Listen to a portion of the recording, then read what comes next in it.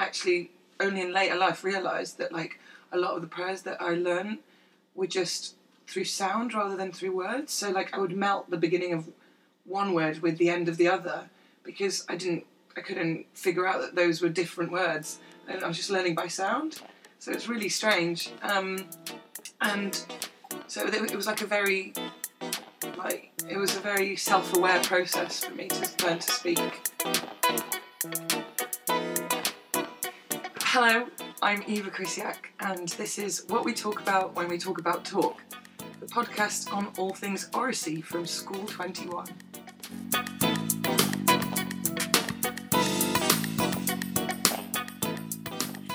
Happy New Year! Happy New Year! What do you think is the cut-off point for that? Because now it's not quite March, so I think you're safe. It was 26th of February. Almost 2 months in. You can't really, can you? No, not really. But it actually is technically, if you haven't spoken to somebody, since January, you still wouldn't say Happy New Year. At what point? What's the cut-off then? So the Christmas tree you take away at 7 days after or something, 7th of January. It's like the first round of. I guess you're right. If you haven't seen Sun in ages, I reckon it's like the 10th of Jan. Jan, yeah. Yeah, then you're done.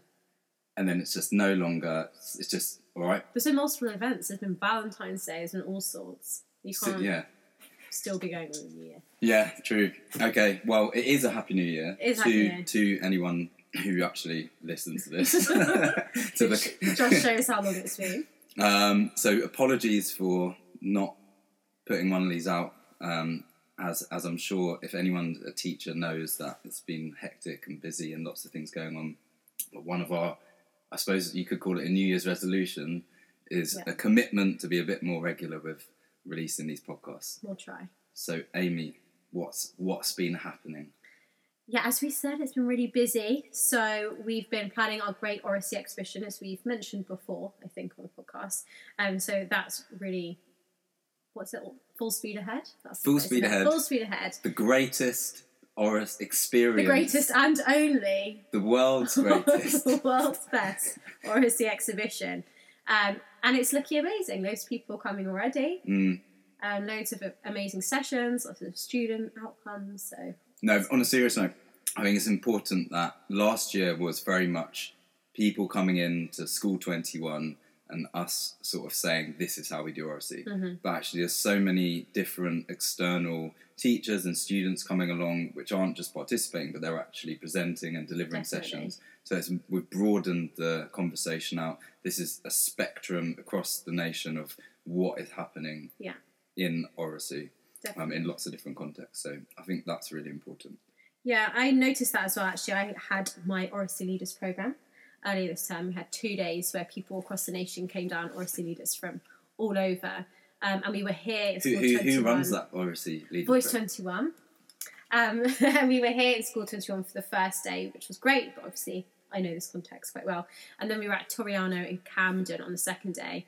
And it was actually amazing to see how they started with Voice 21 and probably some similar structures to School 21 and how they kind of run with that and changed it. So it just shows that as Oracy spreads, it's evolving, and it's great to share that practice with everyone, which is why the Great Oracy Exhibition should be so fab. So today, really exciting, we interviewed Eva Krysiak, who is a really interesting lady. She originally from Poland, but then she moved over as a young child and grew up in Manchester. She has worked as a podcast producer for BBC and The Guardian and various other organisations. But more recently, she started up a podcast called Everyone Else, which is just her opening up to other people and other people telling their own stories. But the unique thing about it is it's accompanied with photographs. Nice. Portrait like photographs. That. So they have a photographer that goes along when she interviews, and they take a load of photographs. So the kind of audio and visual element are presented alongside each other. And she's won a load of award recently. So, it was really just tapping her up for some advice. Yeah, we probably need it. And some audience, no jokes. But also, she's got an interesting background in terms of language because she came over, she's been through the British school system, starting from a point of not being able to speak a word of English. So it's quite interesting to get her thoughts on that and how that actually has impacted on her wanting to tell audio and visual stories later on in life. So the links between her relationship with language and what she's now doing. Sounds good. Sounds good, eh? Yeah. Let's have a listen. It's definitely recording, isn't it? Yeah, That's what I it always is. panic about. Okay, I can just do that now. Is that right? Will it still record? No, I would keep it up because Okay. then you know whether it stops. Fine. Good tip. Yeah. Check it's still recording. Okay, so one of the first questions I always ask people is, what do you remember about using your voice at school? Oh, that's a really good question. Because when I started school, I didn't really speak English. So I went to a Catholic school, so there was a lot of praying involved. And I just didn't know what was going on. You know, like people were just saying stuff together. And it was really freaky. And so I realised that I just had to make the same sounds as people.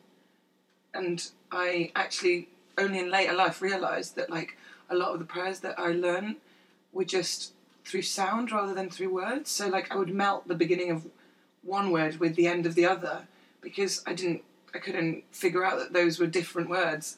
And I was just learning by sound. So it's really strange. And so it was like it was a very self-aware process for me to learn to speak because I was just constantly sort of repeating and then sort of writing things down in order to familiarise myself with the language that I didn't really know. And it was just a really, like I was constantly on my guard because I was constantly having to figure things out, you know, and my mum was always sort of kind of impressing that on me that I should always be listening and always reacting and learning. And so whilst everyone else was sort of running around and, I don't know, you know, drawing and stuff, I was just like absorbing like a sponge, you know. And so it was a really like aware process for me to learn to speak and to understand words. And during that phase of your life then, where did you feel your voice was most valued? I didn't think it was valued, because I think I had this sense that I was starting everything like off the back foot because I was behind and I didn't know anything. And my mum always impressed on me, as I said, that, you know, like everyone's probably going to know better than you at this stage. And so I always I felt like, you know, I was second in line or last in line in terms of knowledge and understanding, I think. So I don't think I had anything worthwhile to share. I was the one that had to learn from other people. But there's no space where you felt like you had a voice as a young person? I mean, I did drama lessons, and that was fun because that was sort of neutralised stuff because you got to say stuff and you got to be, I guess, good at something, but it wasn't your words. So you could just sort of interpret and be good at it without being scared that you were going to mess up, really. So I enjoyed that. God, this is really like therapy. I think I just, honestly, I think I spent the whole of my childhood feeling like I had to get better at everything and that what I had to say wasn't going to be as good as what other people had to say. So, podcast, Mm-hmm. Everyone Else. Mm-hmm. It's really good. I wanted to ask about, so it says, talking about you, she gets into trouble for being too inquisitive about people. So my question is, what's the most trouble a question has ever got you into? I mean, there's a lot to pick from. I mean, never anything, you know, absolutely terrible, but I do get told a lot that I'm far too forward in terms of asking questions. But I always think, what's the worst that can happen? I mean, terrible things could happen, you know, if somebody's got a very bad temper or they're aggressive, but most of the time you're in a formal situation where it won't be allowed. So all they can do is say, I'm not going to answer that. But it's really like, the more questions you ask, you're only going to get better results, right? And then why not take the risk, you know? If you ask that difficult questions, you might get some really amazing answers. And I always am intrigued when I see my colleagues interviewing someone how polite they are. And I think I am polite, but I also just like, I will just ask all the questions, like if, you know, even about sensitive things, you just phrase it a certain way and you pepper it with your own experiences. And if you share with someone's more likely to share with you. And how much do you think about, you've already alluded to it, but that kind of how you are crafting different types and styles of questioning? How much of a process is that for you?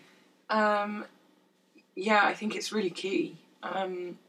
When you go into a room with someone, you kind of have to gauge them quite quickly, and you have to find a way of speaking to them that makes you sort of be on their level, however that might be. So, I don't know, I think you've just got to come at everyone with an open mind, and if somebody likes to be flattered, you flatter them. If somebody's very sort of enclosed, maybe you open up more, you know. And yeah, it's just, you really have to gauge how somebody's going to react to your questions, and the more you talk to them, the more you basically manipulate them. Agreed. But I know it's interesting because what you're saying is kind of all these, you're describing things which seemingly are instinctive, implicit things. You just go into a room and gauge somebody. But what I think Oracy is really good at is bringing that to the surface and actually giving a language and a lens through which to break that process down. But yeah, because But I think then the only way to improve or learn about that is just to talk to loads of different people. I talk to everyone. Like, you know, in my shop, my local shop, I always talk to the person behind the counter, or I talk to the person next to me, or I talk to the person on the bus, or I stop and chat with someone who's having a cigarette outside. Not because I'm bored or lonely.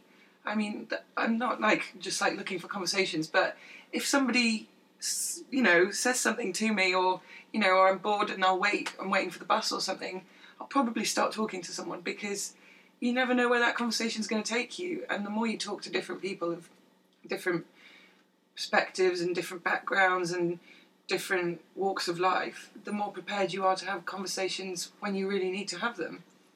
So yeah, not having a means to communicate verbally meant that I observed a lot. And through observation, that made me curious, because it's almost like putting a puzzle together, you know, looking at someone and looking at the way they react to things, or their body language, or their, you know, demeanour. And then once you start to pick up the language aspect, it's almost like that gets like the paint thrown at like a black and white picture. And so it's a real sort of reward to be able to understand people, and then figure it out really through conversation. And then I think that sort of started to translate as I became older. I just really liked looking at people in the street and just being like, where are you from? Like, and there's these two women that I always see around my neighbourhood, and they're like, I think they're pretty much best friends. And they both wear fur, right. And they're like, they smoke loads of cigarettes, and their like skin is just like crumpled tissue. Sounds like Pat Butcher. Exactly like that. They've got so much foundation on their skin, and they've got these two little dogs, and they just like they are so happy together. And I'm just like, I just really want to know how you met. And can you tell me like the time you most got into trouble together, and like what do you do on a Saturday night? I just want to know. Not even like deep and meaningful stuff, but it's just really nice to see, you know, people being themselves and then trying to like understand them. I just get real joy in that. Yeah. So it's an attempt to understand people, really, isn't it? Yeah. So your podcast, it asks people to tell their story. But what I'm interested in is how much or what position do you take on the narrative? So you've obviously got to put together the piece. So you're storytelling, but you're telling somebody else's story. So what's the relationship to those things? That's a question that I don't often get asked, but I like it because it's kind of like the background question, isn't it? It's the story behind the story, as you say. It's something that I'm really conscious of, because as the person who's editing it, I have actual full control over what is put out there, and a lot of people just listen to the stories and see them as that, but I could have just totally switched everything around and added a bit of music that really made you feel emotive about this bit, when actually somebody was just like very, sort of not very sensitive about that certain bit of the story. But yeah, I tried to keep it as true to the narrative as it really is. So I try not to move things around too much, and I try not to sensationalise anything. That said, a lot of people are very bad talkers, and they don't finish sentences, so that's really bad in radio. If you never finish a sentence, and then you go on, you can't finish that bit of the story. You just have to cut it out. It's really frustrating. There is an element of tweaking and sort of moulding it to become a piece that you can present to someone. There are times when a story is told and there's no ending. That's really difficult. The ending is always the most difficult part, and so you have to in some ways come prepared to ask sort of a finalising question, and that might be like, how do you feel about it all? Or, looking back on it now, how does it seem now in retrospect? So you do have to sort of craft things a bit more than you might like to, but I don't know, like I listen to some stuff and it's just so like manipulated, and you can tell that it's all about sort of the effect that the story has rather than the story itself. And for me, the reason why I wanted to make Everyone Else as it was, which is in a first-person narrative, without any commentary and without any kind of input from me, was because I just wanted the stories to be sort of as genuine and original as they could be,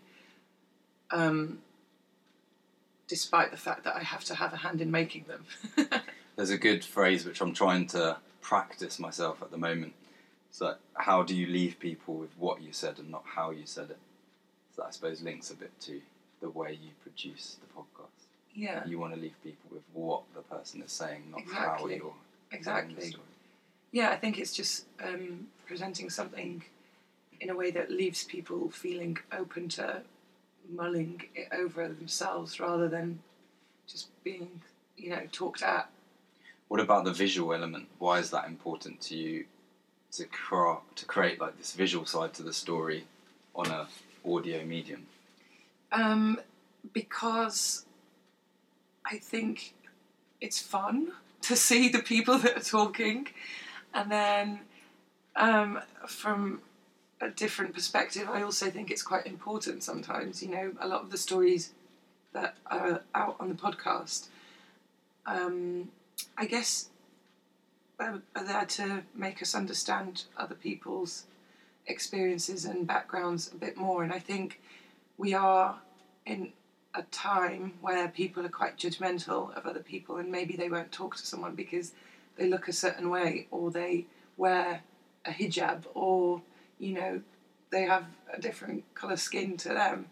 And I think primarily people are going to come at the podcast for the audio, and so I think they'll probably listen to it first, and then maybe they'll be curious enough to go and have a look at the photo, and maybe they'll be surprised that kind of person, could have that kind of story, and that they could empathise with them or sympathise or maybe understand somebody a little bit more when maybe that's not their kind of instinct. It is empathy, isn't it? That's kind of it. And I like this.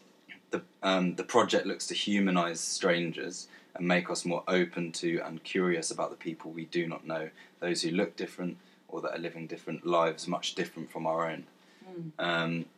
My personal take, and probably a lot of others, is that top of schools' priority should be to create environments that nurture empathy, and that should be the absolute top level priority.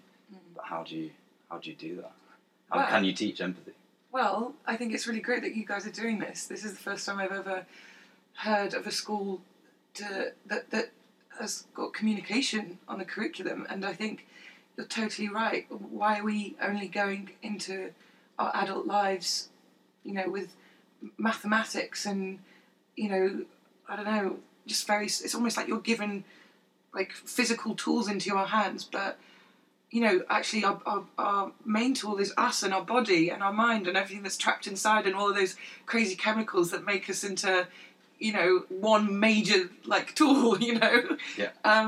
And so I think having conversations about having conversations is really important. Yeah, reflection. So the 3 key elements of oracy are expectations of how to talk in a context, then intentionality of the talk, so structure, shared language, etc. But then the key one for me is reflection, so talking about the talk. Basically having conversations about how we have conversations. That's so cool. Last thing I want to ask you about the podcast is something on your website says about the photos, they seek to capture something permanent in strangers. I just wanted to kind of get you to elaborate on what the permanency is that you're wanting to capture, because personally I actually don't like that idea of photographs capturing something permanent. I actually don't like photographs in general. I'm kind of against photos. I suppose it links to because I love theatre, and the reason I love theatre is the liveness of it and the fact that it's a conversation between audience and story, which is live and will never be captured in a permanent state. Yeah, I agree, and I do like that as well. But what I meant by the permanency of the photo was that moment in time and how everything is transient and everything is constantly shifting and changing as soon as it's out there, right? And for example, one of my interviewees that I recorded with, he was speaking about a decision that he had to make in terms of medical treatment he was going to get for cancer, and one of his options was to use all of the family's savings to have this very expensive medical treatment that might work, and then but would leave them bankrupt. And then the other was to have set up a meth lab. to have surgery that would basically really change the quality of his life. And so it was a really difficult decision. And I didn't put that story out for a long time. And then when I did put it out and he listened to it, he was just like amazed at how he sounded. And he'd actually gone for the operation option. And he was actually quite happy, but he said he sounded so like such a broken person in that moment. And he just said he didn't recognise himself at all. And I think it's something about that like, this is a moment and you should maybe remember it, and this is a state that you are in, and actually it's good to see it because then you know that things do change. It's tangible at that moment in time, but also it only underscores that everything shifts and changes as well. What was your favourite subject at school? My favourite subject at school was English. Why? I just liked getting lost in stories, and as I said before, just building worlds, which is I guess what I do now, but through sound. I think I'm not as confident in my words as I used to be. In school you're just so sort of well practiced and flexible with your language and dexterous in terms of your expression, and as you get older and you're forced less and less to put pen to paper, the less good you become at it, I think. And expression for me now is through audio. Well, you kind of narrow the circles by which you are expressing yourself, right? Yeah. So at school you're forced into lots of different diverse circles which you have to kind of compare yourself and your expressions to. Whereas as you go older, you purposefully... Yeah, you make a choice and then you're like, this is where I feel comfortable. And what about favourite teacher and why? My favourite teacher was Mrs. Wilkinson. She was my Latin teacher, and initially I hated her and she hated me. Because she thought I was unruly and disinterested, and I thought she was just really old and, that we had nothing in common, but she actually loved Latin and I loved Latin, and she quickly sort of gauged that I responded to stories more, and she really put in an effort to teach me in a way that resonated with me. And I really, really appreciated that, because it's so nice to sort of be seen in that way and for somebody to make so much effort for you. And she just has, like, galvanised my love for Latin. Big job. So going back to that, were you recognising that at the time, or is that the sense that she was adapting her teaching to your way of learning? Were you recognising that in the moment, or is that something you've reflected on? It's something that I've reflected on, but it's also, I was aware of it immediately, just because we were so at odds with each other for the first few months, and then it's almost like something clicked, or maybe we had an altercation or something, but she really changed her methods, and it was so generous of her to do that, especially after we'd got off to such a bad start. And so I saw it, and I just thought, you're great. What piece of advice would you give your former teachers, knowing what you know now? I think, I'm sure you guys already do this, but it's so important to see people as individuals, and no matter what kind of front that they put on, there's something underneath that, and you just have to figure it. It's like doing an interview, right? You have to pick it apart and understand what is actually going on underneath, and finding a way of speaking to people on a level that will make them feel understood. And I guess just like not giving up, I guess,